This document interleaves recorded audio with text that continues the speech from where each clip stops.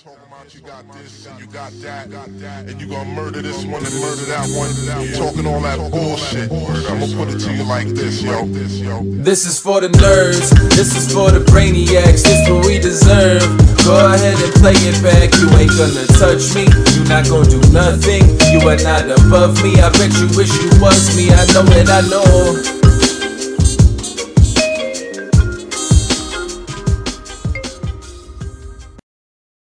What is poppin', everybody?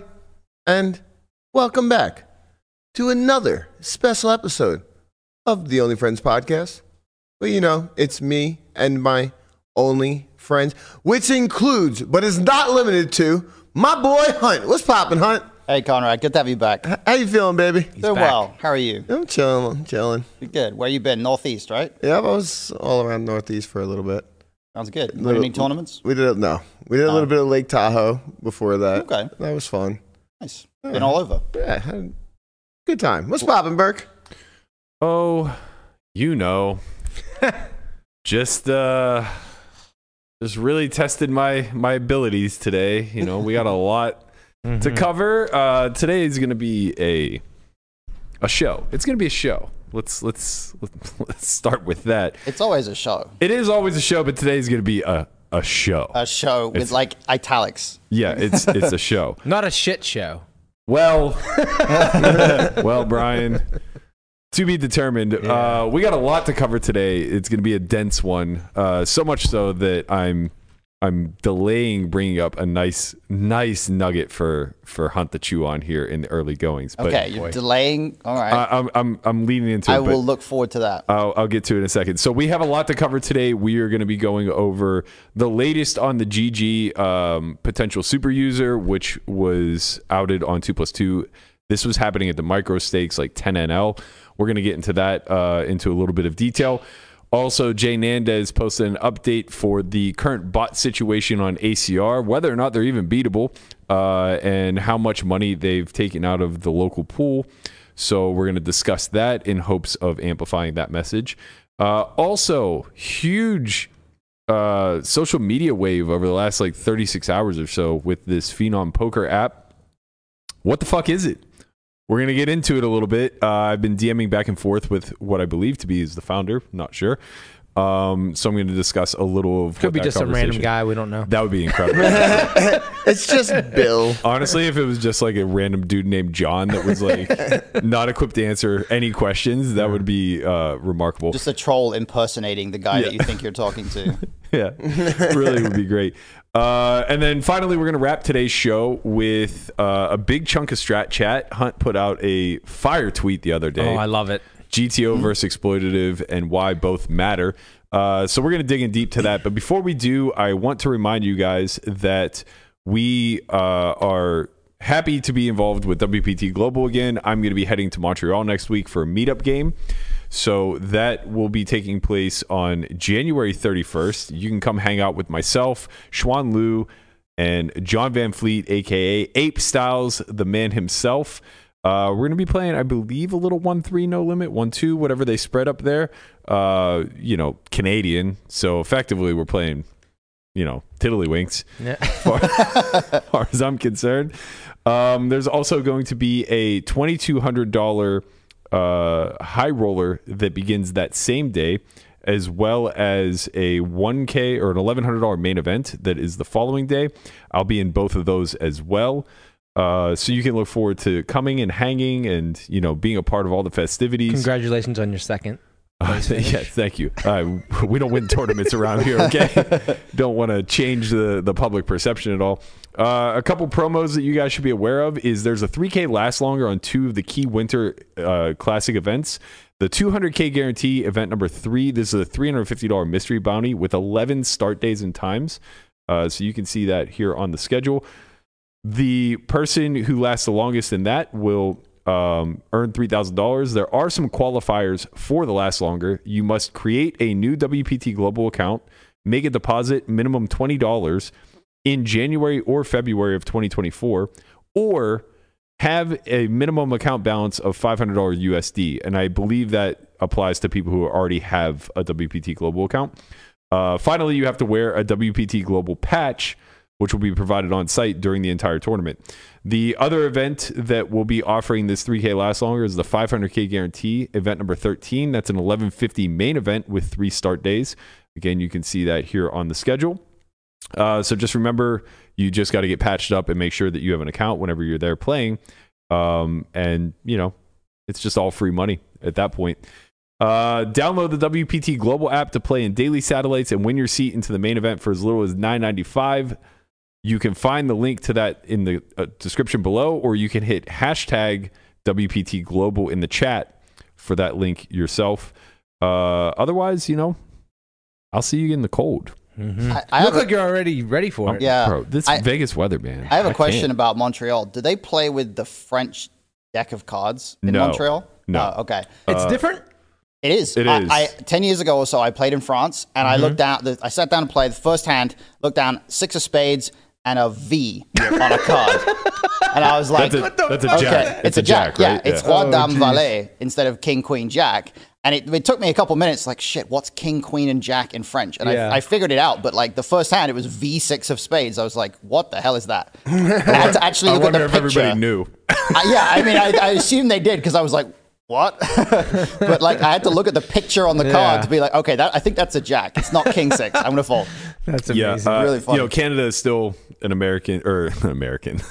English-speaking nation outside of Montreal. So yeah, I just wasn't sure about Quebec. That's all. Yeah, I've been to the playground once before. I fired like 8 or 9 bullets into their 5K WPT. I think I remember when that happened. I did not make day 2. Oh man, that was such a miserable experience. That was not because of the place or anything. It was just me. I was just like internally so miserable. Oh, you fired 9 bullets and just playing a 45K. Yeah. AKA you were playing a tournament. You know, it's like, okay, so it's like a 36K or something. You know what? You've never played a 36K hunt? Come on, get off your soapbox. Don't act all high and mighty here. That's true. I shouldn't talk. But yeah, to give you the little nugget to chew on, we don't even have time for this, but it's just too good to not talk about with you here. Have you heard what the WWE has done? It depends. They've sold Monday Night Raw to Netflix. Yes. Yeah. Yes, it's now going to be a live event. Mm-hmm. I assume still on Mondays, but to be determined, I guess. It's Netflix. Now just WWE Raw. Yeah, right. And they sold it for, I think, $2 billion. I thought it was more than that. I thought it was 5. It might have been $5 billion. I thought it was 5 billion. I stopped listening. Well, I read about it, and what the deal is like it's not just the show that they sold. It's all like outside of the US. Basically, all of their programming is going to be on Netflix in every country that Netflix operates in. So wide reach. Yeah. So in the US, they have like Peacock or whatever that shows a lot of their stuff. Well, Peacock owns USA, right? And so they have USA Network. They have Yeah. basically it's like spread out across a bunch of networks and stuff. But everywhere in the world that gets Netflix is now going to get all WWE programming. Well, I think there's a caveat to that. So the way I understood it, if you haven't already, please like, subscribe, smash that bell. The way that I understood it was that everything was basically being escalated up a level from all of those widespread networks. So I believe SmackDown was previously on Fox. It was on, it changes around a lot. It was on a non-Peacock network. Right, it was on Fox, yeah. Okay, so the way I understand it is they're now transitioning that to the Peacock network, and it's going to be on USA. Okay. And then everything that was previously on Peacock is moving to Netflix. That makes sense. I'm not positive of this. I'm basing it off of like a 3-minute conversation I heard on Pat McAfee's show. Okay. Yeah, I think it's something along those lines. I don't know exactly, but it's interesting. I haven't watched WWE in a while, but it's interesting for sure. How much is the WWE worth? A lot. Oh, yeah. If they just sold this for one show for this amount. I'll find it. Yeah, I can't remember how much they were sold to when the UFC company like bought them out, but like, or when they had the merger, but it's a lot. It's like one of the biggest sports companies for sure. Well, it's got to be worth a hell of a lot more now. I would expect so, yeah. Because the current, oh no, what have you done? What have you done? That's okay. It was a small setback. The current Google search has it at not very much. Really? 1.35 billion. That's of 2022. That's definitely not right. It's got to be worth a that multiple cannot be of that. right. They get paid $60 million a show for the Saudi Arabia shows that they do. Wow. So like if the company's getting paid $60 million for one show in Saudi Arabia, well, they also just sold for like $5 billion. Exactly. Like they cannot possibly be only guys, worth so on 1.3 October billion. 19th, 2023, it says that they were worth 9.58. That sounds a little bit more realistic. It sounds a little bit. I was thinking it's like probably 20. Yeah, it's probably approaching 20 at this point because they also signed another deal during all of this that I'm not entirely sure what it was, but I think it had something to do with the Saudi, like the Saudi wrestling tour, whatever the fuck they're creating there. The Saudi thing is crazy. The Saudi royal family I guess they were really into wrestling like 30 years ago because they just decided to throw money at them to bring out like all the old wrestlers who've retired and do shows in Saudi Arabia. Like I heard a story about one of them requested that they wanted to bring in Yokozuna for a show, and they didn't know that he was dead. Yeah, right? They didn't know that he was dead. Oh my God. John Lennon's wife? What's that? Nice. But nice. yeah, like they were like requesting these wrestlers, and Vince McMahon had to be like, he's dead. No, he's dead. He retired.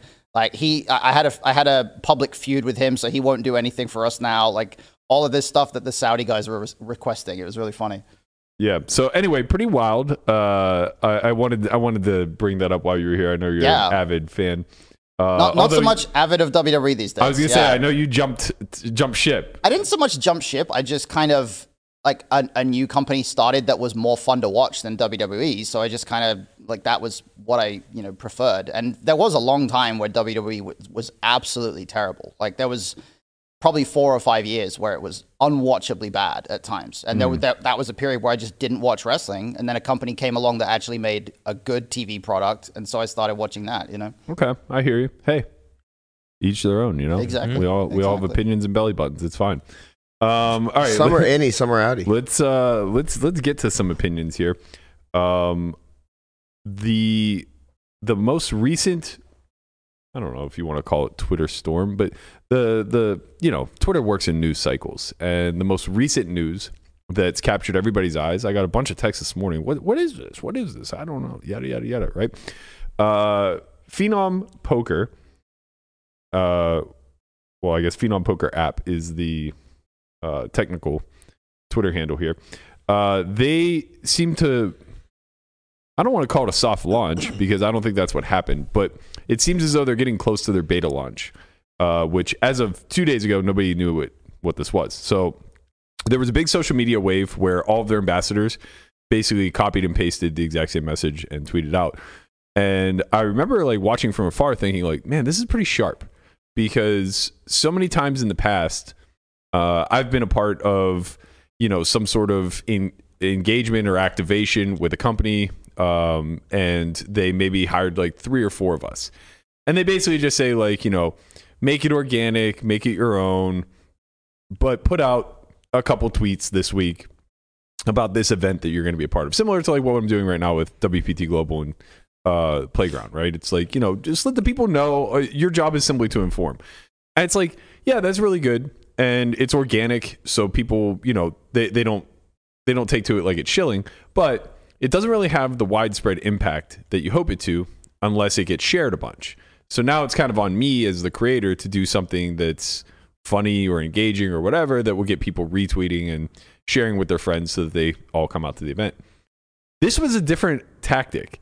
This was just kind of like a united front of, we're going to get a dozen ambassadors to kind of like just copy and paste this message so that no matter who you follow, you're going to see it. It'll be on your timeline. Yeah, right. Like at some point, it'll be on your timeline, and you're going to ask yourself, what the fuck is Phenom Poker? Yeah. Like, what is this thing? Yeah, I feel proud of myself now because the only way I found out about it was because you posted it in our group chat. I don't follow any of the people that were tweeting about it. Yeah, but you don't have. Well, Hunt actually muted poker. Yeah, Hunt is a one-on-one I there. have like actively tried to distance myself from most of poker Twitter, so that's probably why. But you torture yourself with the politics. Yeah, I do, exactly. I replaced that. But I've like come back to poker. I've started to try to reduce that stuff too. The stuff I torture myself with now is just pointless stuff that doesn't matter. Right, bro. Hunt is gonna be inconsolable come like September. He's gonna be begging for poker updates. Yeah. I'll hold your hand and go down with you on the ship. You're assuming Twitter's gonna make it till September. X guys, X. Yeah, exactly. exactly. X. X is about to get X the fuck out. All right, so I wasn't all that curious. A lot of my friends seem to be ambassadors for this. Like a lot of the old school guys I've been grinding with for a while. I saw Baldy, I saw JY, Justin Young, a few others, kind of like putting their foot forward and being a part of this. I was like, okay, well, I'm interested, but I didn't care that much because the uniform message that was coming out was basically like, this is a thing and I'm excited about it. And it's like, I just tend not to click on that stuff. What captured my attention was actually Rast, who did not copy and paste, but instead like put out a very long and well thought out message, I would say. And he basically spoke a little bit about Matt Vallejo, the founder, and how he presented him with this new opportunity for this poker site. Rast basically saying he's a long crypto advocate and he thinks that they have some solutions involved here. Now, for anybody who doesn't know, in the past, Rast was a part of GGpoker. Now, I'm happy to tell this fucking story on air. GGpoker, I don't know what their ultimate deal was. I don't know what came of them, but I do know that they were, for lack of a better term, scumbags. In 2017, well, I shouldn't say they were scumbags. They were incredibly young, but they did scumbaggery things. Mm-hmm. So in 2017, had a sit down dinner with them in Florida. It was me and Dan Coleman. Met with the founders that were heavy on the ETH chain, and had this big vision to bring poker to the block. So they wanted to move it onto the blockchain. They had this unique way to secure the deck, basically, to secure the RNG, such that they were using the blockchain technology to basically replicate the ledger when it came to the shuffle, right? So like a bunch of different computers were going to have to confirm the previous ledger in order to get the shuffle out. And, it created a slight delay, but not enough that you would notice.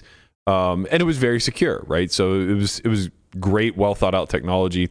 And it seemed like they were going to attempt to use blockchain technology to ensure that customer funds were segregated. All the problems that in 2016, 2017 were apparent to us that poker sites were failing at, right? We weren't that far removed from Black Friday at this point. Everybody knew the Ponzi that Full Tilt Poker was. And that's where our eyes were kind of focused on when it came to security measures, because regulated poker was pretty new. I think WSOP was around for like 2.5, 3 years at that point, and we just thought like, okay, we need to cure what failed us for Black Friday, which is segregating funds. Mm-hmm. This seemed like a reasonable solution. They had a white paper. Everything was great. They were going to create a token. I don't recall the tokenomics of it. It was 2017. We weren't sharp on this shit. Yeah. Shit coins were flying all over the place. We just heard token and project and assumed that they went together and everything was going to be great. So I left that meeting, got an email, basically offering me $250K to be an ambassador for GGpoker. They were willing to pay me out either all in ETH, or a mix, all in ETH, all in their token, or a mix of the two. And their token was set to launch like September 2017 or something like that. So send it to my lawyer. He looks over the contract, says that like everything is on the up and up. I fill it out. I send it back. Like 2 weeks later, we're supposed to, or maybe a week later, the turnaround was rather quick.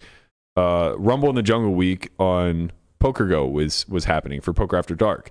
And it was me, Rast, Ike, Jungleman, Polk, Jason Kuhn, and maybe one other that I'm forgetting. Lineup. Super soft lineup. They wanted us to promote Virtue. So they tell me they're going to send me like patches, all this other stuff. Now, mind you, I haven't gotten the completed contract yet. Mm-hmm. So I'm like waiting for my Virtue, shit to wear. It doesn't come. So I follow up and I say, what's going on here? And they're like, oh, it's in the mail. It's in the mail. It's going to be there before the game. Don't worry about it. So I get there. I never get the stuff. I get to the game. Rast is decked out head to toe in GGpoker. I'm like, the fuck? I got nothing. So I come home and I email them like, what's going on? Ghost. Like a month and a half later, they announced that they've signed Ivy to be an ambassador. And it's like, okay, that's fine. But like, we literally got to the point of executing the contract. And then I just never fucking heard from them again until like 2 years ago, when they had followed up for some other reason that I don't recall. I believe it had something to do with, I don't want to speculate on air because it involves somebody else in our company. But anyway, basically they were like looking to get some work out of some portion of our company or whatever. And at that point, it was just like, oh, whatever, your project's dead. I don't really give a shit. Whatever happens, happens. So I tell that story basically because the company ultimately failed, right? Like whatever they set out to do was a complete and utter failure. Now, this isn't necessarily that, at least not fully to my understanding. It seems like it has some aspects of that. It seems like they might be using similar shuffling technology. They are creating some sort of coin or a token. And, you know, in this thread with Rast, JMO kind of comes in. He asks, how's this different from Virtue? Rast gave a very lengthy reply. You guys are welcome to read if you want. But he basically just said, like, he feels like they're different projects with different things in mind. Eventually, this turned into a back and forth between JMO and I assume either the founder or whoever's doing PR for Phenom Poker, where they said basically Virtue was trying to be fully on chain. We're not. JMO kind of demonstrates like some things that he thinks is wrong with this. They have a back and forth, yada, yada, yada. So this led to me tweeting out something to the effect of like, I actually tweeted before I saw this thread. If I'd saw this thread first, I would have just ignored, I guess. Or not ignored, but like just read the thread instead. But I tweeted out something similar. Like I saw this and it was like, okay, well, how is this different than Virtue Poker? Can anybody explain? And they basically said like, feel free to slide into the DMs and I'll be happy to explain. So I did. Started DMing with them. We've had a pretty cordial back and forth for like the last day and a half. And I don't know what I can conclude from this. I really don't. I have so many questions that I feel like weren't answered in this blog post that they wrote. The best I can gather, it seems like they're trying to solve the problem of cheating online. So RTA, collusion, all of the main things that we're going to be talking about today, coincidentally enough. And it seems like they feel as though they have some sort of methodology to do that. But when I kind of question them, like, okay, well, what the fuck does blockchain technology have to do with any of this? Yeah. They basically said nothing. Like, we're not a crypto company. And it's like, okay, well, why are you creating a token then? And it's like, okay, this is our version of Rakeback or VIP, whatever. It's like, okay, well, then I'm very confused because, like, it seems as though everything's leading with, like, the tokenomics of this project. I saw Melissa kind of, like, tweeted out this distribution yesterday. And, you know, kind of said, like, where's the white paper type of thing? And, you know, like, the reason why we pause for concern is because, like, you look at a token distribution like this, and this is every rug that we've seen in the last 5 years, right? The founders just get a huge chunk. The player community or whatever takes, like, half, but they're left holding the bag, while the other half just gets dumped. And everybody's kind of made whole. And I'm not saying that that's what this is. I don't know. I'm certainly not sharp enough on this type of stuff. It's just I'm concerned because there's this public wave of all of this information going out and it doesn't really feel like there are a lot of answers. So I basically asked them, like, you know, do you guys have a white paper? And they're like, no, we're not a crypto project. And it's like, well, what the fuck are you then? They're like, well, we're a poker site. And it's like, okay, well, do you have a business plan? And it's like, they were basically like, well, we put it in the blog post. It's like, yeah, did you? Because I got a lot of questions. I think, like, yes, we do have a lot of questions, but I think over time, like, this is just like an announcement of saying, hey, this is coming, or this is like an idea that's in the works. And I think over time we might get answers. But why? Why push people to sign up for something now? Just to get a newsletter, just to get, like, your emails. Like, I just, like, everything, like any company that wants something on the startup, emails is the key. Yeah, okay. So if you can fair. just, like, get a shitload of emails early and just, you know. They have Grow to from think, there. though, that, like, you know, the poker community itself is We're very sensitive to this. very Yeah. sensitive and pretty sharp in the crypto, you know, the cryptoverse, right? Also, Like, just so always wants answers. You would just They're think- not a crypto company. I know they're not a crypto, well, but there's crypto involved. So, like, obviously, when you put this out, you're just going to have tons of people, yourself included, who are going to have many, many questions. Yep. And you would think that they would want to have those answers soon as they preloaded once they put this out. Yeah, that's kind of where I steered the conversation. It was like, okay, tokenomics aside, because I don't fully understand it. Maybe I'm just adult, and that's completely reasonable. I very well could be. But I probably, I'm representative of your consumer base also. So if I don't get it, they don't get it. You're going to have to explain it like we're five. But that aside, how are you solving the security issue, right? And it was just kind of like, well, we're not yet, but we're really dedicated to it. And it's like, well, then, what are you selling us? This is just an app as far as I'm concerned. And maybe it's an app that is being developed by people that we can empirically trust a lot more than the people that are developing Poker Bros or PPP Poker or whatever the case may be. And that's great. It'd be nice to have a line of communication to developers and owners and things of that nature. But I guess my bigger take is if you feel like you have an upper hand to solve RTA, to solve collusion, to solve the problems that plague online poker that, these billion-dollar companies are failing at, sell it. License it to them. License it to every single operator out there. Don't create some little tiny app game. I mean, if you think about what their overall thought is, that they're giving back to the community, they're sharing, your shares are coming back to the community. That's kind of a big thing. No. What do you mean? Explain. The rake is coming back to the community. Yes, all poker sites have rake back, but maybe not as big as this. No. And it's 50% rake back, or it's 25% rake back. So half of the rake gets, maybe it's 50% rake back. This is what I mean. I don't follow tokenomics. Basically, they're creating a DAO, which empirically have failed since the dawn of, DAOs in crypto. Sure, yeah. But that aside, even if it's successful, half of the rake is coming back to the consumers. Half of the rake is getting put into a treasury for the DAO. And then, everybody will have some fractional vote based off of the coins that they hold. The issue is that if you hold the coins, then you didn't actually get the rake back. You're just getting equity in the company until a day you want to sell.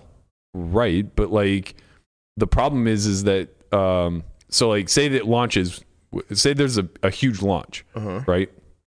The way that the coins are priced is based off of monthly revenue. Yes. And then if you sell, it's based off of yearly revenue. So it's at a 12x multiple of some sort. At least this is the way that it was conveyed to me. I don't fully understand it. Okay. But in any event, say the first month is astronomical. Yeah. Say they do 100, say they do 10 million in the first month.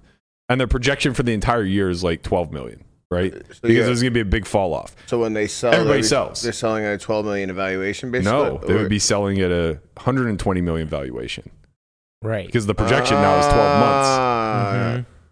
Okay. Right? So everybody would just dump immediately. And I don't know if that crashes it, but I do know that there wouldn't be enough liquidity in the treasury to pay that off. Right. Right? So I don't, again, I don't understand. I think I would hope. Well, I just think hope over time that we just get answers and a full out plan about this, because they have to before they launch, right? Right. You would think. They just can't not. The bigger point here is not the tokenomics or anything along those lines. That's a concern because obviously there's room for there to be some sort of rug. Of course. The bigger concern is at the end of the day, the trust factor with online is being damaged based off of the lack of security.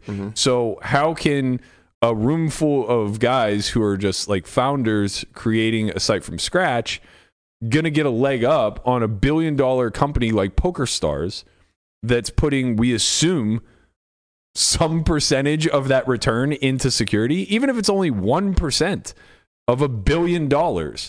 That's going to be more than the entire company is worth. It's a start. Whenever you're talking about this new Phenom Poker app. So I just don't fully see the vision, and that's not me trying to poo-poo it. Look, I root for this. Yeah. It's very difficult to be full tilt poker again, right? That was a very unique time where they just met a need at a time when it was the Wild Wild West, and they were able to service poker players based off of what they understood about the industry. But we saw what Galfon tried to be the players' champ and put out a product that absolutely served poker players first and foremost. And he had to sell. And that's not a failure on Phil's part. He gave it his best, but it's a really fucking cutthroat industry with not a lot of meat on the bone, especially if you're secure. The people making all the money are the least secure sites. It's the apps, right? The app games are making all the fucking money, and we're about to shit on ACR again. We're about to talk about GG again and all the problems that they have. But the fact of the matter is, they are a million times more secure than any app that you're playing on. Yeah, of course. Right? So it's just like, what are we even talking about? I just think this was just like a statement just to like hype it up and just like get email addresses. And right. I think we'll see with the people involved, everybody cares about their reputation, it feels like looking at it, it's like, so I think we'll see a nice business plan coming forward. I hope you're right. Deeb disagrees. He said he's looking to see if anybody that's an ambassador is willing to bet on the success of business, thinking of minimum. Man, it's so hard to read his tweets. you need to find coherent Sean D. You need to look at the translator. It's like he's allergic to periods and commas. Thinking of a minimum number of active players on a particular date, or if the company is still functioning in a few years' time, open to suggestions. I think he should probably elaborate a little bit more. It's not about just still existing. He should just cross-book their profit margins over X amount of time. Yeah. I guess maybe that would be hurtful because the books get cooked. Mm-hmm. But if over 5 years they're at a negative, then he just wins that amount. Even if they're only doing a percentage, but that would be my suggestion. As far as this whole thing goes, I would just always be skeptical whenever there's a whole bunch of people across an industry trying to fix a problem, which in this case is cheating, RTA, all that stuff. And then somebody comes along, or some small group of people comes along and says, we have the answer.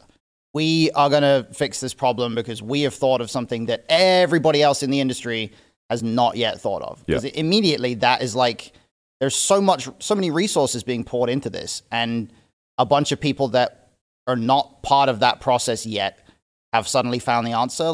I just inherently approach that with skepticism. Yeah, I just think there's a lot of bulletins put into this tweet, and each one is going to need to be answered before this gets launched. Yeah, for sure. So I just think it's a matter of time. That's optimistic of you. We'll see. I mean, they would have to give answers before it launches, right? It just has to happen like that. Theoretically. Yeah. Well, they don't have to do anything. Yes, that's true. I mean, they can just fail. With my conversation back and forth with whoever's DMing me, it's they're very confident that the information they've put out right now is adequate, and I just strongly disagree. And if from my opinion, my vantage point, it's this is very premature.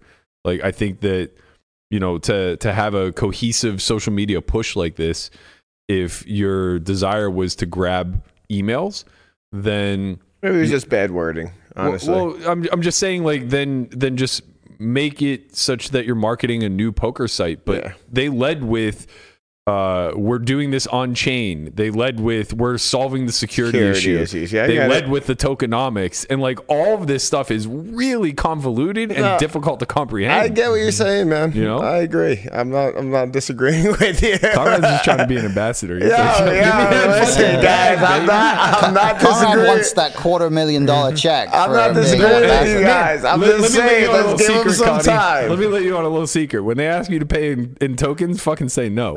All I was thinking about was how much is $250,000 of ETH back in 2016 worth now? $300 a coin. Oh my god! So 7x. Yeah. 8x. Oh my god! And at peak, double that. Mm-hmm. I'll take ETH. To be fair, if I had gotten, I asked to be paid in ETH. If I had gotten it, I would have sold half of it almost immediately because I didn't know anything. It could have went to zero. Yeah, it's I'll just take $100K. Yeah, and then I probably would have held a lot of it. Yeah, 100K in ETH in 2017. That'd be kind of nice right now. Fuck you, Virch. The irony in that name. Yeah. All right, let's talk a little bit more about GG. And the latest, so this is something that had been floating around in the back channels for a few days. They wanted to be sure that all this was on the up and up, but it finally did hit the 2+2 airwaves on yesterday, actually. Yesterday morning was the first time that I was...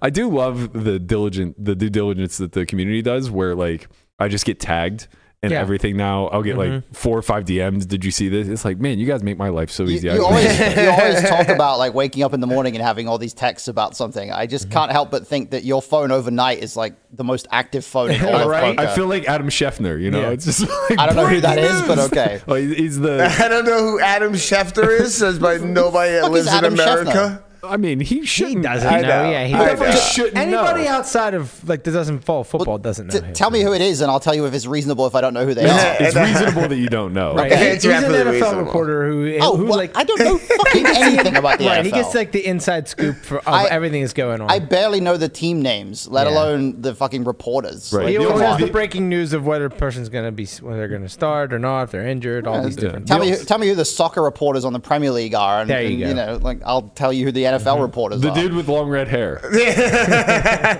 that's- Alexi Lalas. yes, oh my absolutely. god, he is the least knowledgeable person about soccer. But he does it.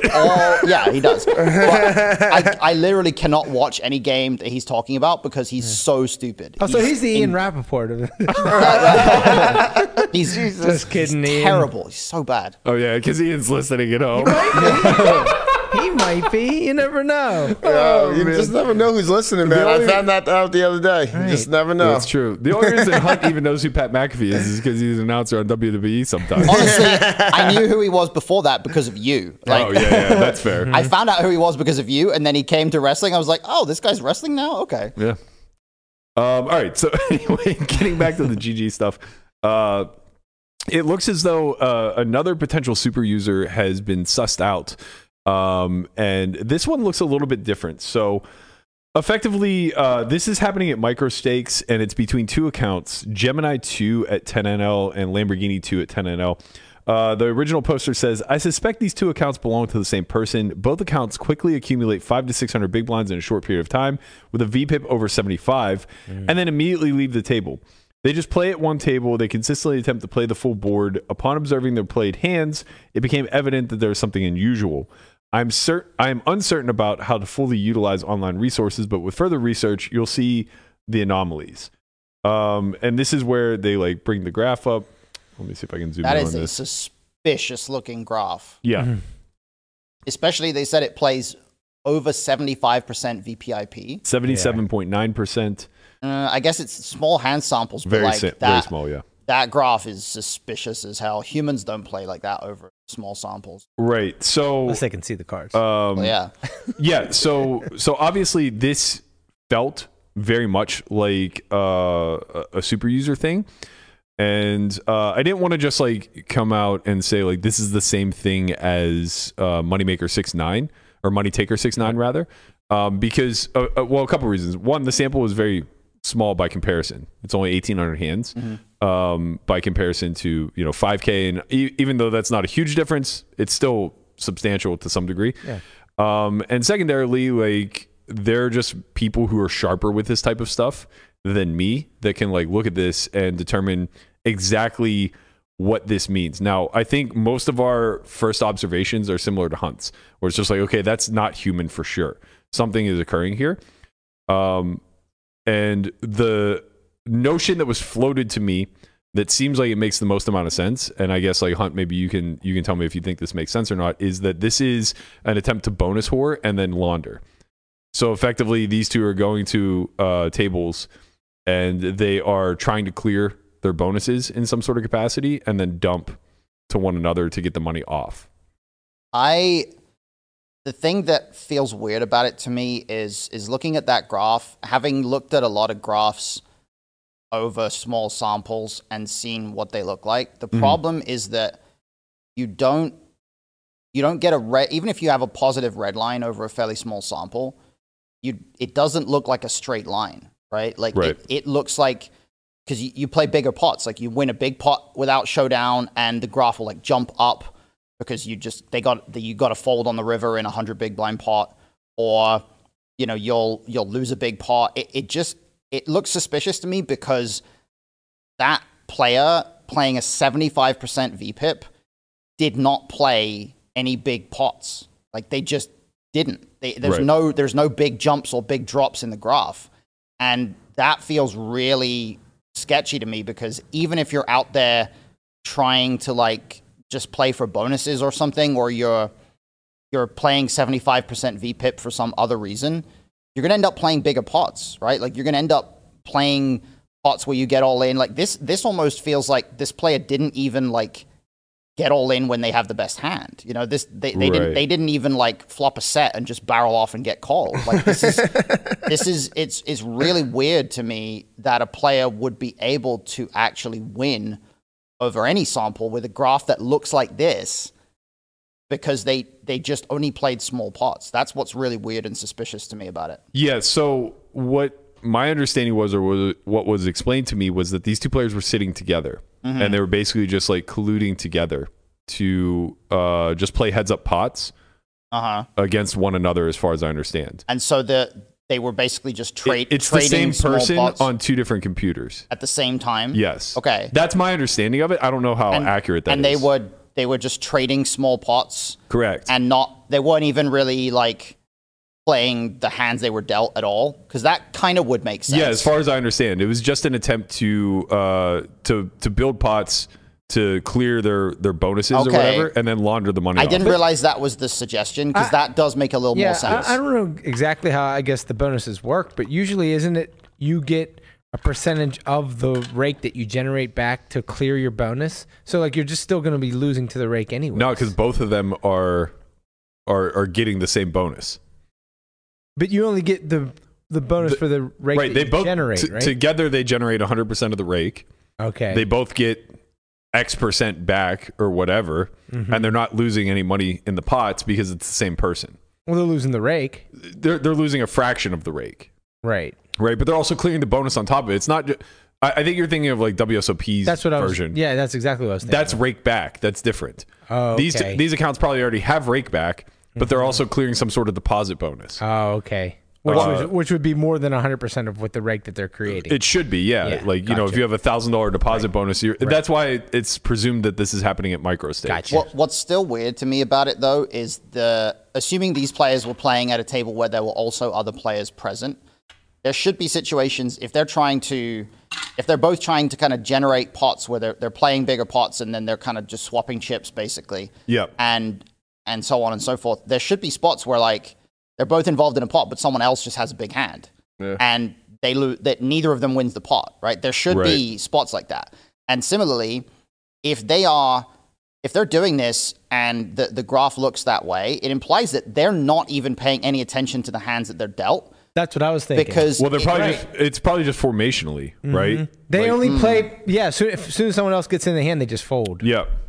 But then that what's weird to me about that is like that over some sort of sample of hands, there should be spots where someone else is involved in the hand, but you have aces and you're not going to just fold it, right? Like it feels weird to me that these players, both of them, seemingly were, even though they're bonus whoring, it seems like they're not even paying attention to the hands that they have. Like they're not even playing the game at all, right? Yeah. Which is weird because it's free money if you're doing this, but then you also get dealt aces sometimes. Yeah. You know? Like, it's kind of interesting because their stats are effectively identical. They both won about $800. Their win rate is, you know, roughly 450 to 500. Their expected EV is like within dollars of what they actually earned. Let me ask you a question. Right? Would it make sense if there was 3 more people at the table doing it, or 4 more of bots? Yeah, I mean, but then you would see 4 more accounts that look like this, unless they were just like fold bots. Or bots might not even be the right word, just like fold accounts, I guess. Just shells of whatever. That would make more sense to me because it's so hard to artificially engineer this graph. Yeah. If there's other players who are actually trying to play, right? Like, because you're just going to get spots where one of them is involved in a hand and you can't do what you're trying to do. Well, let's examine it from the other perspective then, where we assume that this wasn't an attempt to clear bonuses or anything of that sort. How could this ever be generated otherwise? Because this still looks a little bit different than the money taker. That's what I'm confused about, right? Because even if you were super using, you would be there'd be spots where a big pot happens and you know that they have a bluff and you just jam the river and they fold, right? Like there would be big pots. This is what I'm baffled by here. Yeah, and it also the seems lack like of big pots. It seems like a lot of work for not a lot of money. Yeah, precisely. Yeah. Yeah, I think that lends credence to the bonus whoring aspect of it. Yeah. Like how much slash can laundering. I don't know how much you can make in bonuses, but you're not going to like get rich. Well, if you can recycle this over and over, it's about how many accounts can you get? Yeah. Can you get this to do? I mean, right? I think basically the idea that there's some kind of botting involved makes the most sense to me, because that would be the best explanation for why. Then you could just have it run and it would ignore it would be ignoring what whole cards it gets dealt, right? Because that's the thing that gets me. It's like if this is a human playing 10 NL to grind a bonus. If you just sit there and you get dealt aces, you're not just going to like fold it because the bonus is more important. You're going to play the hand, right? Like you're at a bare minimum, you're just going to like jam pre-flop to take the pot down or something, or you're going to do something. Yeah. But it very much seems like these accounts are not paying any attention to the whole cards they're dealt, which implies that they are bots. Yeah, and I think like the mirrored stats also kind of implies that in some sort of capacity. It's so hard for two humans to play the exact same way. Right, like almost everything is identical, right? 1,800 hands, 1,700 hands, winnings 837, 800, both at NL10. Win with showdown frequency 41 to 44. VPIP 77.9, 77.3, PFR 23, 22.8, 3bet 13.9, 14.8. Like this is way more credence to botting than it would be super using, right? Like super using wouldn't be uniform. It would be unique to the problem set. Right, yeah. Right? Like I have perfect information, so whatever that perfect information yields me, I win this big pot. Right. Yeah, right. There would be like, especially in the blue line, there'd be spots where they call the river with bottom pair because they know they're bluffing. Like the straight line blue line and straight line red line over a small sample. I have never ever seen that from a human player, and it's just super weird to me. Yeah, I think I concur. I don't know. There hasn't been a GG statement publicly about this, as far as I know. Hopefully, we'll hear something with regards to. I assume that these accounts have been policed. If they haven't been, then obviously they should be. Hopefully, in some sort of capacity, that makes it out public one way or the other. I think that this stuff is very valid to continually bring up, right? Like even if it's the most innocuous thing in the world that's not really harming the player pool, which would be them basically botting to clear bonuses, it's still an anomaly for us to catch, right? Yeah. So we still see it now. Like we're so much more sensitive to everything that's going to be occurring in the environment that there's got to be a higher degree of transparency now between operators and consumers, right? We need some sort of like trust back, and we need some answers for even the most simple thing where it doesn't do any good for me and Hunt to sit here and speculate what the hell these non-human graphs actually mean at the end of the day, right? Because what they mean is that we're playing against non-humans, and that's problematic in and of itself. Right. The only difference between a bot that's playing for bonuses and a bot that's actually just beating the human players is the programming of the bot. Right. The problem is that the bot is able to play on the site and not get caught, right? Like that's the thing we want to stop. So regardless of why the bot exists, the point is we don't want bots. Yeah, correct. Absolutely. And I guess since we're talking bots, Jay Nandez came with an update. I'm so sorry that I didn't get him on that panel. I saw him reply in line in the thread after we had recorded the episode. So it was kind of like, damn, opportunity missed, because I think it would have been nice to hear from somebody who's a part of the high stakes PLO collective, where they kind of get like brushed under the rug a little bit more. And I don't know if it's maybe because botting is a little bit more difficult in the PLO streets because it's a more complex game, or if the bots are less sophisticated, or just there's fewer PLO players. But I'm sorry and remiss that like we didn't have Jay Nandez's voice in there to kind of like speak to this issue. That being said, he did publicly talk about ACR's problem with bots in the PLO arena, and he followed up with an update today. As of this morning, he said, update on ACR bots for PLO cash. 51 suspected bots identified at 1-2 PLO in 2023. $116,415 stolen from legitimate players / customers of ACR. Bots held a 4.5 EV big blind per 100 win rate before rakeback, which with rakeback, a lot, very significant. He said, we, PLO Mastermind, track bots via 16 key stats in which they overlap within very close range. The details are here. I'll bring that up for you guys to see, but it's going to be pretty Greek to me. Again, like I'm not super sharp when it comes to a lot of this online data.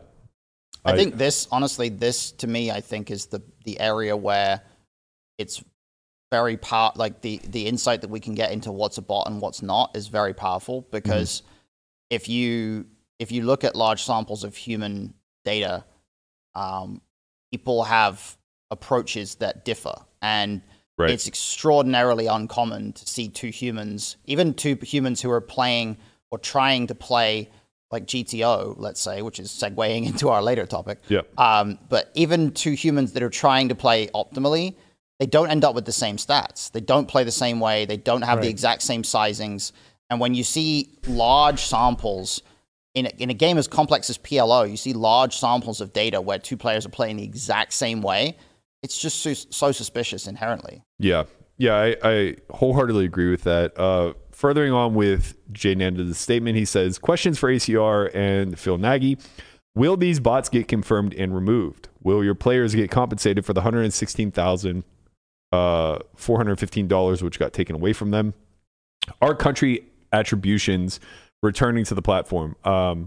I'm pretty confident I know the answer to the third question, and that it's no, just from conversations I've had kind of behind the scenes. But yeah, it doesn't seem like they're going to be returning the country flags anytime soon. And it's weird because, like, you know, it shouldn't be that big of a deal. Like, you wouldn't think that knowing where someone is from is all that much of a tell, but it does seem like it's one of those self-reporting mechanisms where there's nothing that they can currently do. Oh, maybe... You want to laugh? There is a way to find out the country people are from. Go on. So Ben's actually posted this within the last month, I would say. If you go to transfer somebody money and you just type in their name, the country of origin comes up. That's sharp as fuck. That's super sharp. So for all you guys out there trying to do the police work of ACR, if you want to find out where the country's from, just type in their names for a transfer. Don't actually send any money, of course. If you get 4 players at your table from Tajikistan or something, just be a little bit concerned. Wait, is there really a Tajikistan? Oh, yeah. I needed to know. A man like Matt Hunt would be making up a country Exactly. like that. Well, just because I've never seen it, you know... Yeah. There's all sorts of stans out there. Yeah, I was going to say, Conrad, to defend Conrad, it does sound made up. Yeah, Tajikistan. I was like, a stan. Now, if I had said it, you absolutely can be sure that it was made up. Yeah, you would have made one up. You wouldn't have said Kajik. No. You would have said something. Tajikistan. What I would have done is take a known country like Tasmania, and I would have smashed it together with Stan. The irony is Tasmania is not a country. Oh, Tasmania territory? is a state of Australia. Oh, okay. Yeah. It's a little island off the coast of Australia. I thought it was New Zealand. No, it's Australia. New Zealand is even more southeast than Tasmania. Tasmania is like, I think, off the southeast coast of Australia. Tasmania was part of New Zealand. No, Tasmania is definitely part of Australia. I will defer to you. It's a cartoon in Looney Tunes as far as I'm Tasmanian concerned. Devil. Yeah, I know that. He's there. But yeah, so anyway, with regard to the country thing, like, couldn't they just like pose wherever they want whenever they create their account? Because the KYC is pretty weak, right? So couldn't they just say they're from Canada and use a VPN to sign up initially?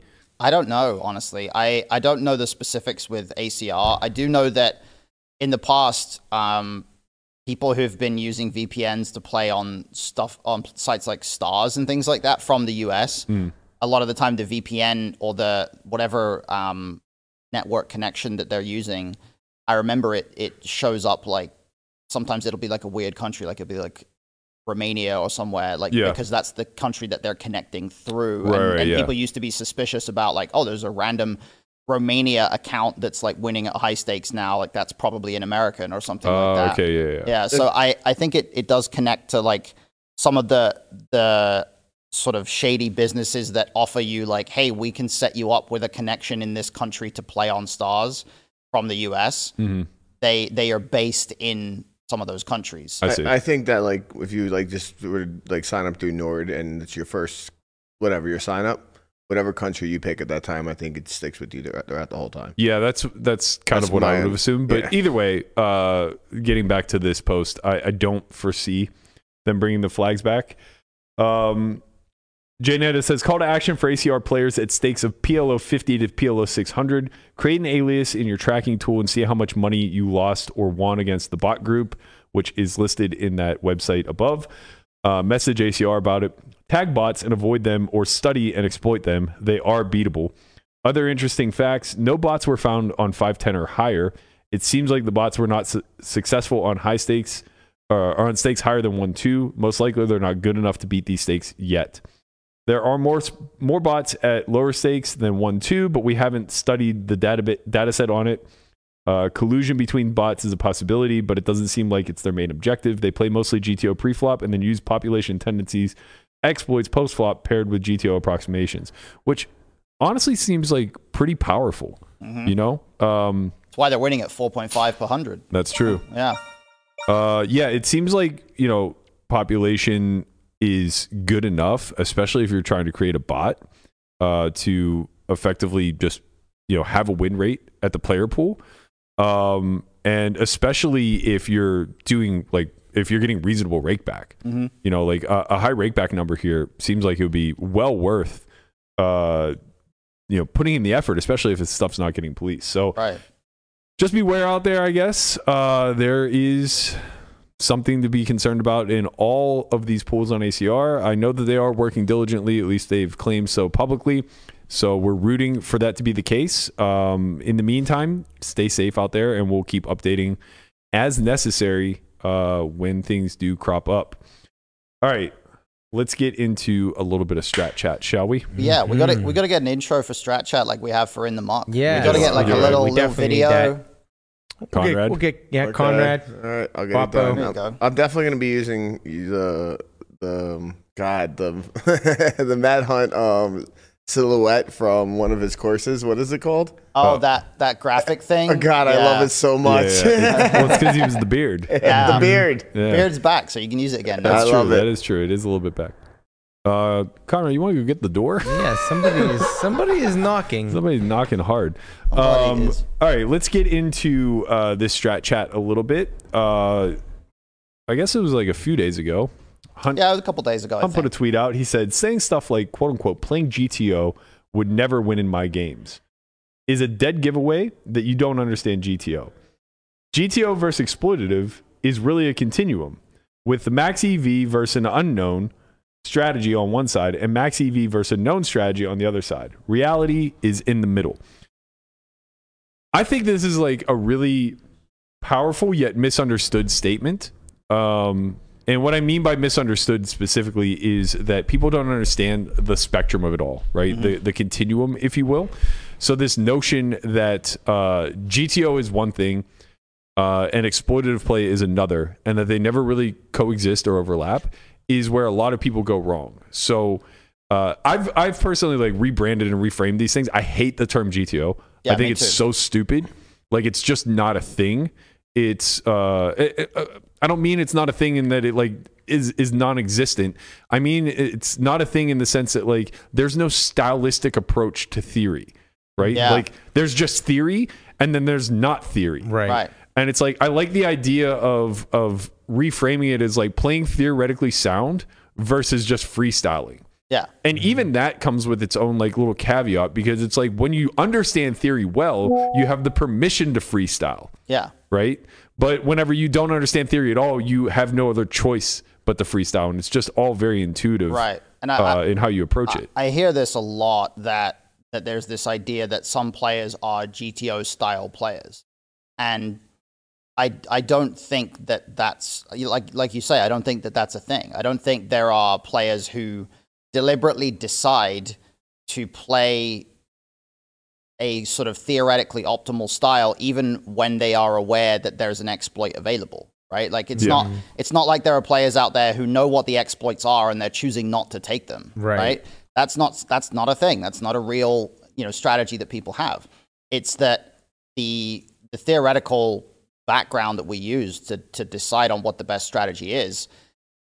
If you are trying to figure out what the exploits are, if you're trying to figure out some kind of a way to exploit your opponents, you cannot do that in any kind of an effective way without an understanding of theory. You just cannot even decide what the best strategy is. And so anything that you say that's surrounding what you think the way to exploit your opponents is, it's not grounded in theory. It's not grounded in anything, right? Like, it doesn't have any foundation at all. Well, I would push back a little bit and say that it is grounded in something. It's just not quantifiable, right? Yeah, I guess that's what I mean. Is that like you can't evaluate whether it's correct or not. You know, like you can't measure any aspect of it. You can't test it. You can't do anything with it. Yeah, and I think that that's where this conversation gets really interesting because, we spoke about this a little bit at the Academy, especially the most recent one, but it's an idea that I've been really examining a lot deeper, more and more lately as we do the In the Mucks, as we, prepare for the Academies, as we shift our focus even stronger towards the live realm than it's been in the past, is that this game is really first taught and learned for the vast majority of people through strictly intuition, right? Through observational bias and everything that comes along with that, both the good and the bad, right? Is that your WhatsApp I can hear? It's Guapo's WhatsApp. Oh, okay, yeah. Only we can hear it, don't worry. No, that's not true. Oh, no. They can hear it also. And the problem is that I can't mute the entire WhatsApp. I can only mute each chat. So when someone new texts me, it comes up. Anyway, this is what I mean. You're the most in-demand person in much. poker right now. Give us the breaking news, Berkey. I got breaking news. I got students. I got meetings. I got all kinds of shit. Anyway, back to the story at hand. What I've really come to understand whenever it comes to especially entry-level players, and I don't mean like beginners like they just learned the rules. I mean people who've been playing for a significant period of time. Like, and this isn't any sort of like judgment on her or anything, but like somebody in Nikki's realm where she's been in the game for like 18 months. She's been coached. She's had some level of success, but still the way that, or the lens through which she's learned the game mostly has just been the sense of, okay, let's start from the beginning. This is what beats what, right? This is the entry point for every single human being who's ever played this game. The very first thing that they learn is quads are better than a full house. Full house are better than trips. Trips are better than two pair. Two pair is better than, you know what I mean? And so on down the line. There's no template like this for bluffing, but bluffing is such a massive part of this game whenever we start to examine it from the theoretical lens, right? So if you already like lop off one of the legs of theory, then you just naturally fall into a realm that is Delulu land, right? Like there's just no grounding in math for the version of this game that completely excludes a strategic option. And I want to speak to this more, and I have a question coming, Matt, I promise. But I want to speak to this more because I feel like this is the pain point of pretty much everybody who is in a position to want to get better, but is not landing when it comes to theory and having run thousands of sims. So my question then becomes, if you learn this game through just repetition and kinesthetically, if you will, like playing, observing, recognizing what you see at showdown over and over and over again, kind of developing an intuition for frequencies, who's too aggressive, who's too passive, that type of stuff. Curating a strategy off of that seems like where most people separate themselves from the pool. How then do you encourage them to transition off of what they quote unquote know into a realm where we actually are calculating what is best based off of imperfect information?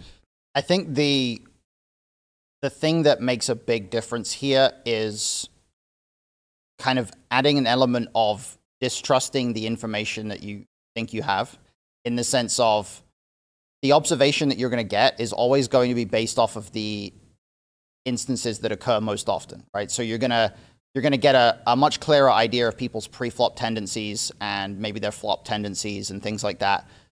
And you're relatively rapidly in any given game going to develop a sense of how that game is playing, especially if it's an environment that's fairly consistent. But the problem is that the stuff that matters the most in the long term, in terms of your overall win rate, when it comes to big pots, river decisions, things like that, that's the stuff you're going to get incredibly limited information on. And even when you do see showdowns and you do get information to work with, it's going to be very prone to bias in one direction or another. So I think you have to start out by thinking about what would I be doing here in a situation where I really did not have any info to work with. You know, if I tried to build a strategy where I discount what I think I know, and I'm playing against a player that I don't even have the ability to let's say know what they look like or where I'm playing. Like if you imagine playing in an environment where you don't have this player pool info, you don't know what stakes you're playing, you don't know what casino you're playing in, you know, all this stuff. If you tried to strip away all that information, now what would you do? Most people end up in a position where they're like, well, I can't do anything because they've spent their whole time using that information as the basis of their decisions, right? So as soon as you start to lose confidence in that information, or as soon as that information is slightly wrong, now you lose the foundation of your decision making altogether. So that's kind of the approach that I tend to take with a lot of people when it comes to transitioning off of that mindset. It's all about stripping down the information you have available and thinking less about the subjective stuff that you see through observation, and maybe you get biased towards certain things or other things based on what actually happens, and more towards thinking about the objective aspects of a spot. And if I was to strip away all the information that I already have, like what would this spot look like in a vacuum, or what would this spot look like if I didn't even have a vague read on who I'm playing against. You know what I mean? I agree with all of that, obviously, but let me play devil's advocate for the sake of the audience. Sure. GTO doesn't work in my environment because they aren't doing the things. I was going to play that role, but yeah, go ahead. By all means. But like they're not doing what the solver. They're not doing what the solver expects to do. They're not playing a maximally exploitative strategy. I hear it all the time in these lower stake games that I play, and it's like, oh, if I tried to play like the solver, I'd just get killed. Like the solver's telling me I need to, call this guy, 50% of hands on the river when he makes this bet, but he always has it. Or, like I'm supposed to be 3-betting and 4-betting, these certain spots, but they only 3-bet these hands. Like to that point. They're not wrong. Yeah, they're not wrong. They seem to use this to their advantage. So this really does come down to the notion of like, and for what it's worth, you guys can expect content on this coming very soon. I have Andrew Broca's both working on this, and this will be the next installment of my mid-stake Bible course. So he's working on the aspect of hashtag they always have it, and I'm working on the aspect of just pay. Hashtag they never have it. Right. Well, the thing is like, I recognize that they always have it, right? So these are two conflicting ideas. What happens when an unmovable object meets a... Yeah. What happens when... a non-foldable human? I knew I was going to screw it up because I haven't... Tori, you got to take your time. I know. You got to work that out. An unmovable force meets a... No, the irresistible force and the immovable object. That's it. There we go. Thank you. But that's what's happening. An unmovable force. To some degree. Well, the answer to that is an equilibrium is formed. Right. Mm-hmm. But in this instance, we're suggesting that that's not the case. And I actually do feel their pain. Even just like talking to Brian, like a lot of these spots, it's just like, yeah, you're right. Like you're running into it here a lot. But do we want to forego the value of the top of our range in order to not run into it, kind of thing? And that's where this like pain comes from, is that somewhere along the lines, people forgot to explain to anybody playing that it's not only okay to lose, but it's expected. That's what the pot is for. You're being laid a price to lose, right? If you were able to get 2-1 on betting any favorite any day of the week at the sports book, but you were losing half the time, you are doing really well.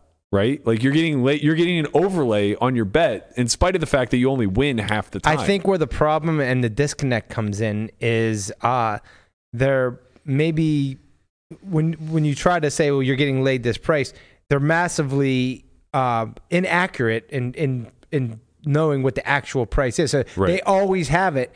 So like if you're getting laid 3 or 4 to 1, they're saying they have it 98.9% of the time, where they need to be bluffing 20% of the time. Correct. And they're saying they're not bluffing 20% of the time. Right, yeah. Right. I also think the the other thing that gets overlooked really about, if you haven't spent a lot of time working with solvers and you start to think about how they work, or you're not experienced with them and you kind of have this external perspective on what they are, you end up ignoring the fact that they are a glorified calculator, and it's a question of input and output, right? So if you give a solver an input that says a player is playing a certain strategy on a previous street, solver is going to give you an output on the next street that reflects that.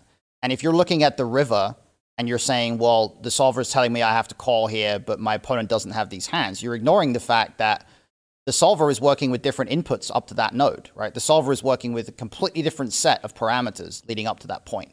And you obviously can create an input for a solver that replicates the actual inputs at the node that you're talking about.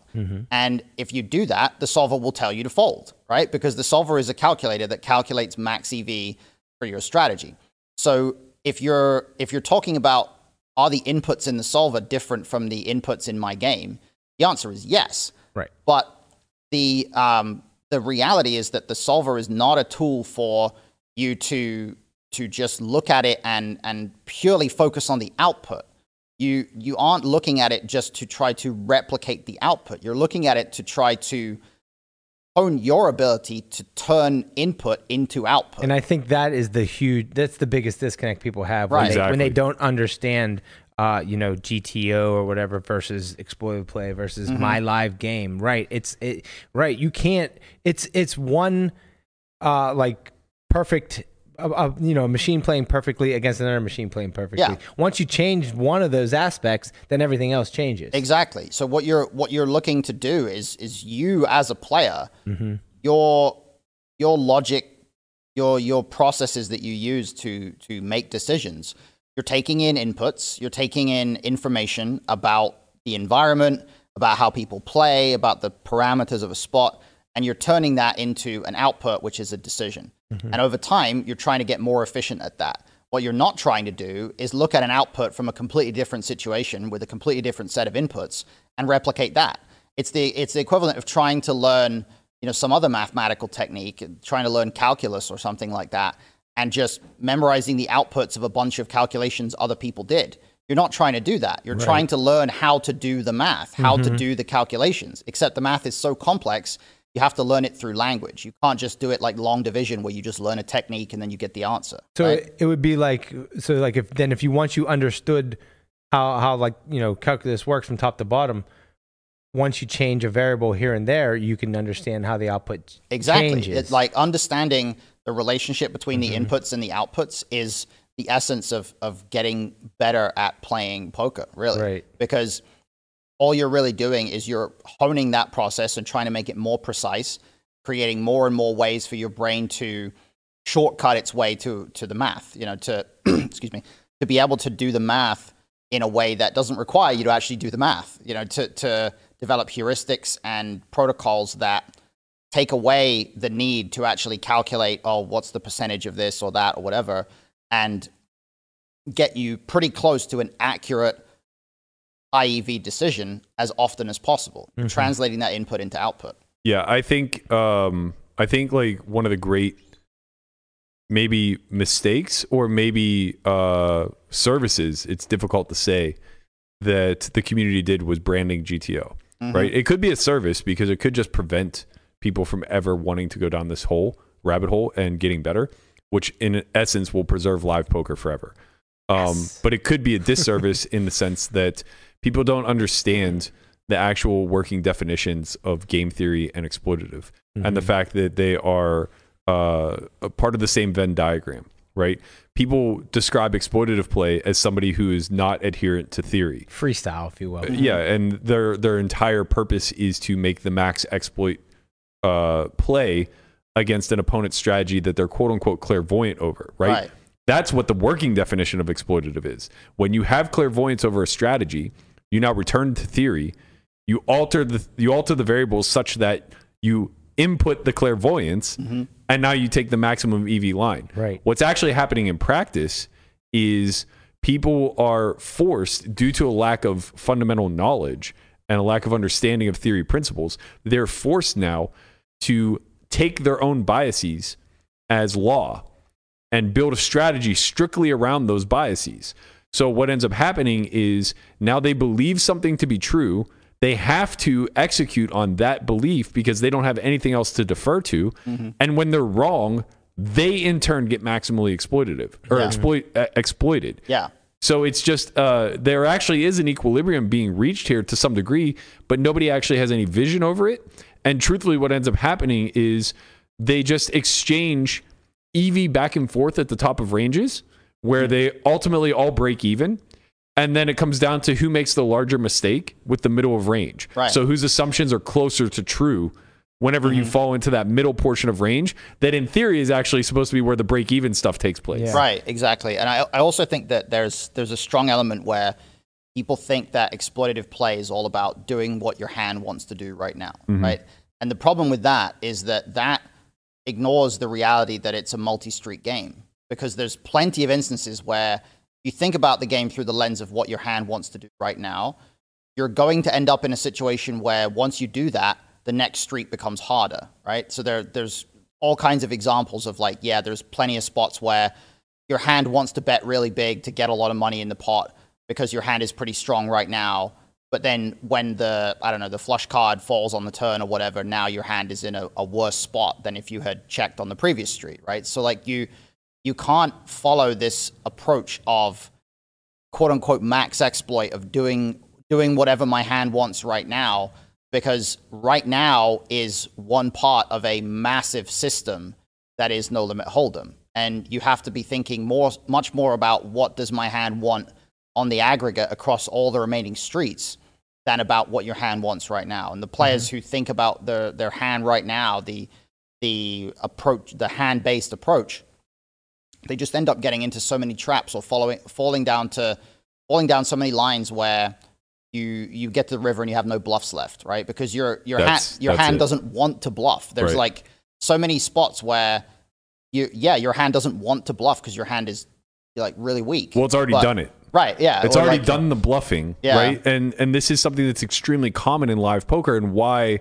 nobody really has any vision over the bluffing side of the tree. Somebody in the chat asked for the definition of clairvoyance. It's when you have perfect information, effectively. Right, just knowing your opponent's entire strategy. Yeah, which is obviously impossible, and that's why it's so ridiculous whenever people assert the bias that they know what their opposition is doing. And that's why I make the point about information as well, because whatever information you think you have about your opponent's strategy, you have much less than that. It's just an assumption. You really don't know. Yeah, exactly. It's assumptions. Now, that being said, I do think that people tend to be pretty good at being able to come up with like a rough assumption. So if we were actually able to think probabilistically instead of binarily like 100 or 0, if we were able to assign probabilistic frequencies to these assumptions, you actually would see really great players who may not even be in touch with theory, because what they would ultimately be doing is executing at a theoretical level on their own without the necessary heuristics, right?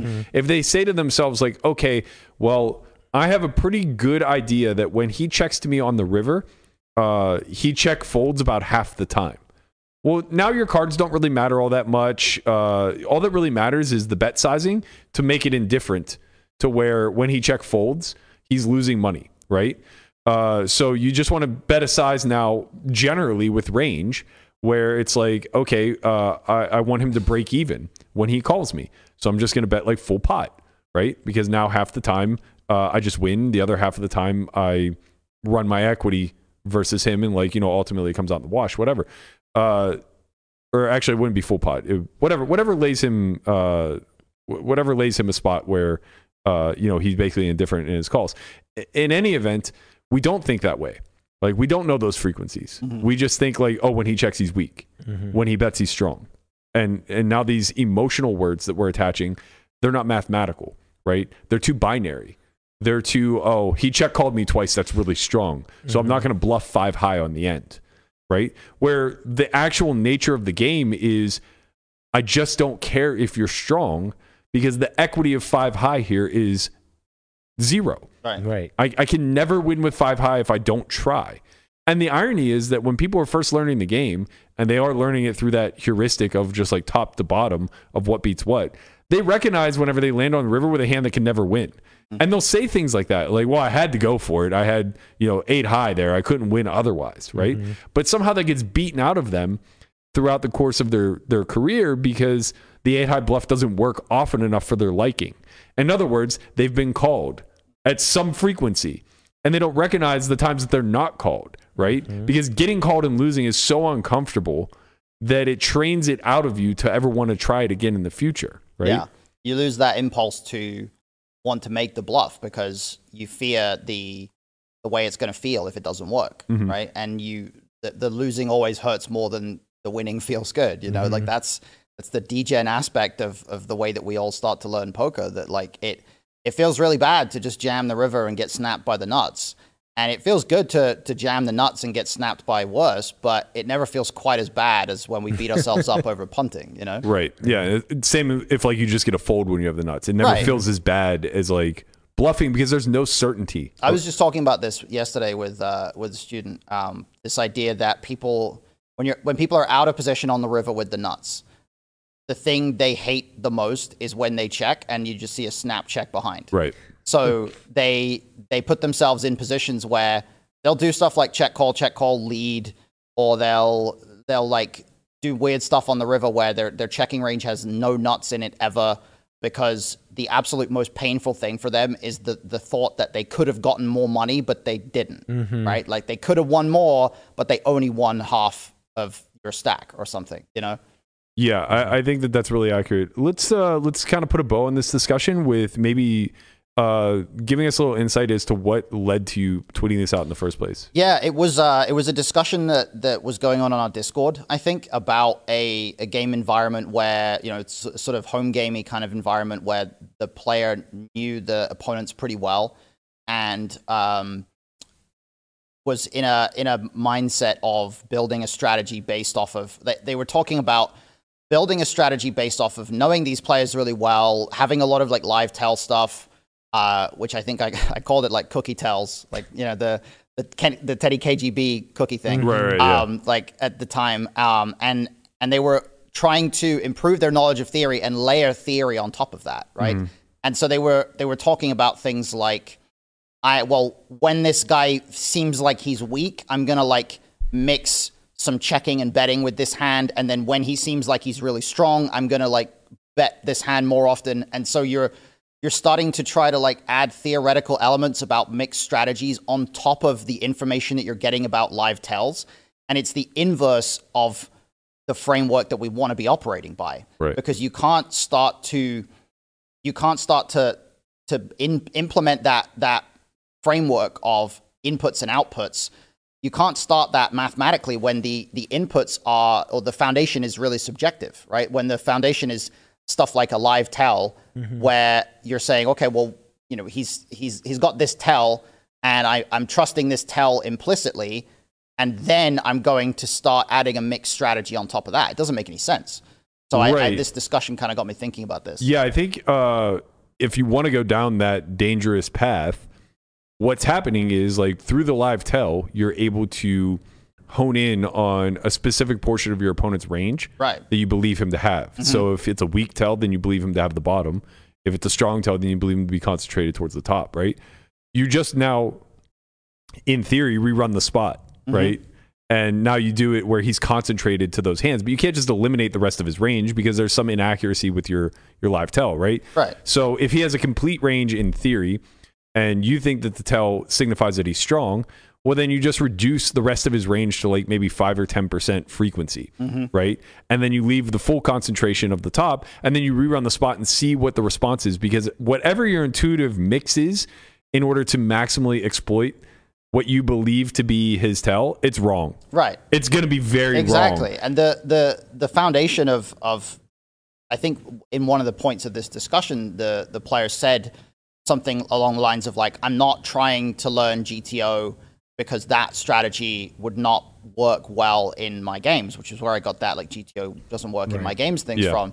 And I think the problem with that assumption is like, if you're saying that, if you programmed a bot to play GTO and put it in your game, it would not win. Right. And like it's an absurd statement because a bot would absolutely mash a game like that. Like there was a guy, I don't remember who it was. I wish I could remember, but it was like relatively high stakes pros, like a coach. I think he was maybe a Stars pro or something, but it was a few years ago. He did an experiment where he said, I'm going to play, I don't know, it was like 20,000 or 50,000 hands or something of 1 cent, 2 cent online. And I'm going to try to implement a GTO approach and see how much I win. And he won at like 52 big blinds per 100. He just obliterated the game.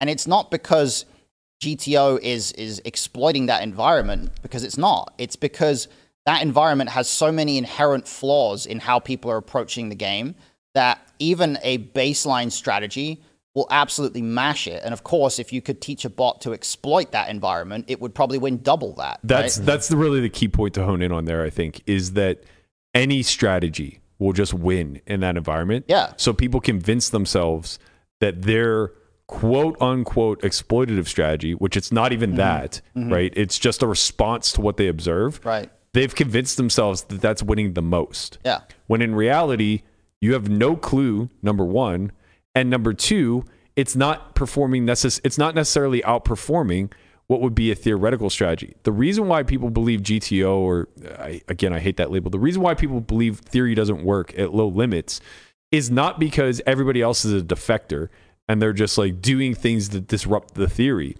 It's because the amount of patience and discipline that's required to play theoretically sound in an environment that's offering you free EV doesn't seem appealing. And I can even speak to this because it applies to my games. Sure. Like, theoretically speaking, cold calling 3-bets is a really rare occurrence. But in my environment, it's really profitable if you have post-flop edge when you're super deep, because you get to leverage position, you get to leverage your stack depth, you get to leverage a range of hands that is very unknown to your opposition. And if you're sharp, you can actually create situations where like you're able to trap, which, you know, I told a hand on air where I got in 75,000 pre with aces just because I cold called a 3-bet. Yeah. Right. And got queens to stack off in a scenario where, like, if I 4-bet, this just doesn't occur. Right. And I think the other part of it as well is that the people are accustomed in a certain game environment. You're accustomed to seeing certain types of situations play out. And a lot of the time it's going to be when the big confrontations happen. What happens in a quote unquote GTO environment or a theoretical environment is a lot of the EV is exchanged in stuff that, or in lines or in circumstances that in a practical environment will actually not take place at all. So Right. for example, the EV will be exchanged when someone takes a line where it goes check, check, flop, and then they bet small on the turn, they get raised, they 3-bet the turn, like weird stuff like that doesn't really happen in practice. At some frequency, it's supposed to happen in GTO. And there, hypothetically, if players in this environment were taking those lines, there would be a lot of EV available to take in those lines, to capture in those lines. But because it never happens, it's like a 0% frequency that someone's going to take a certain line in a certain environment. You never get to see exactly how profitable it may or may not be. Right. So it's like a self-perpetuating thing where the equilibrium in that environment, like there's certain things that are supposed to be part of a good strategy that are you never see. So you never get to see how much they actually work and how much money they print. Yeah, I think all that's very well stated. We're going to put a bow on this discussion. It's one that will certainly come up again. There's a lot more to delve into here, but I think that this is a great way to kind of scratch the surface and maybe disprove some misconceptions that are out there. Maybe that's the next show, right? Like, what are the largest misconceptions about game theory versus exploitative play? Yeah. I think we can go pretty deep down that rabbit hole. But in any event, thank you guys so much for tuning in. I hope you appreciated today's show. It was a deep dive into all things online and live poker.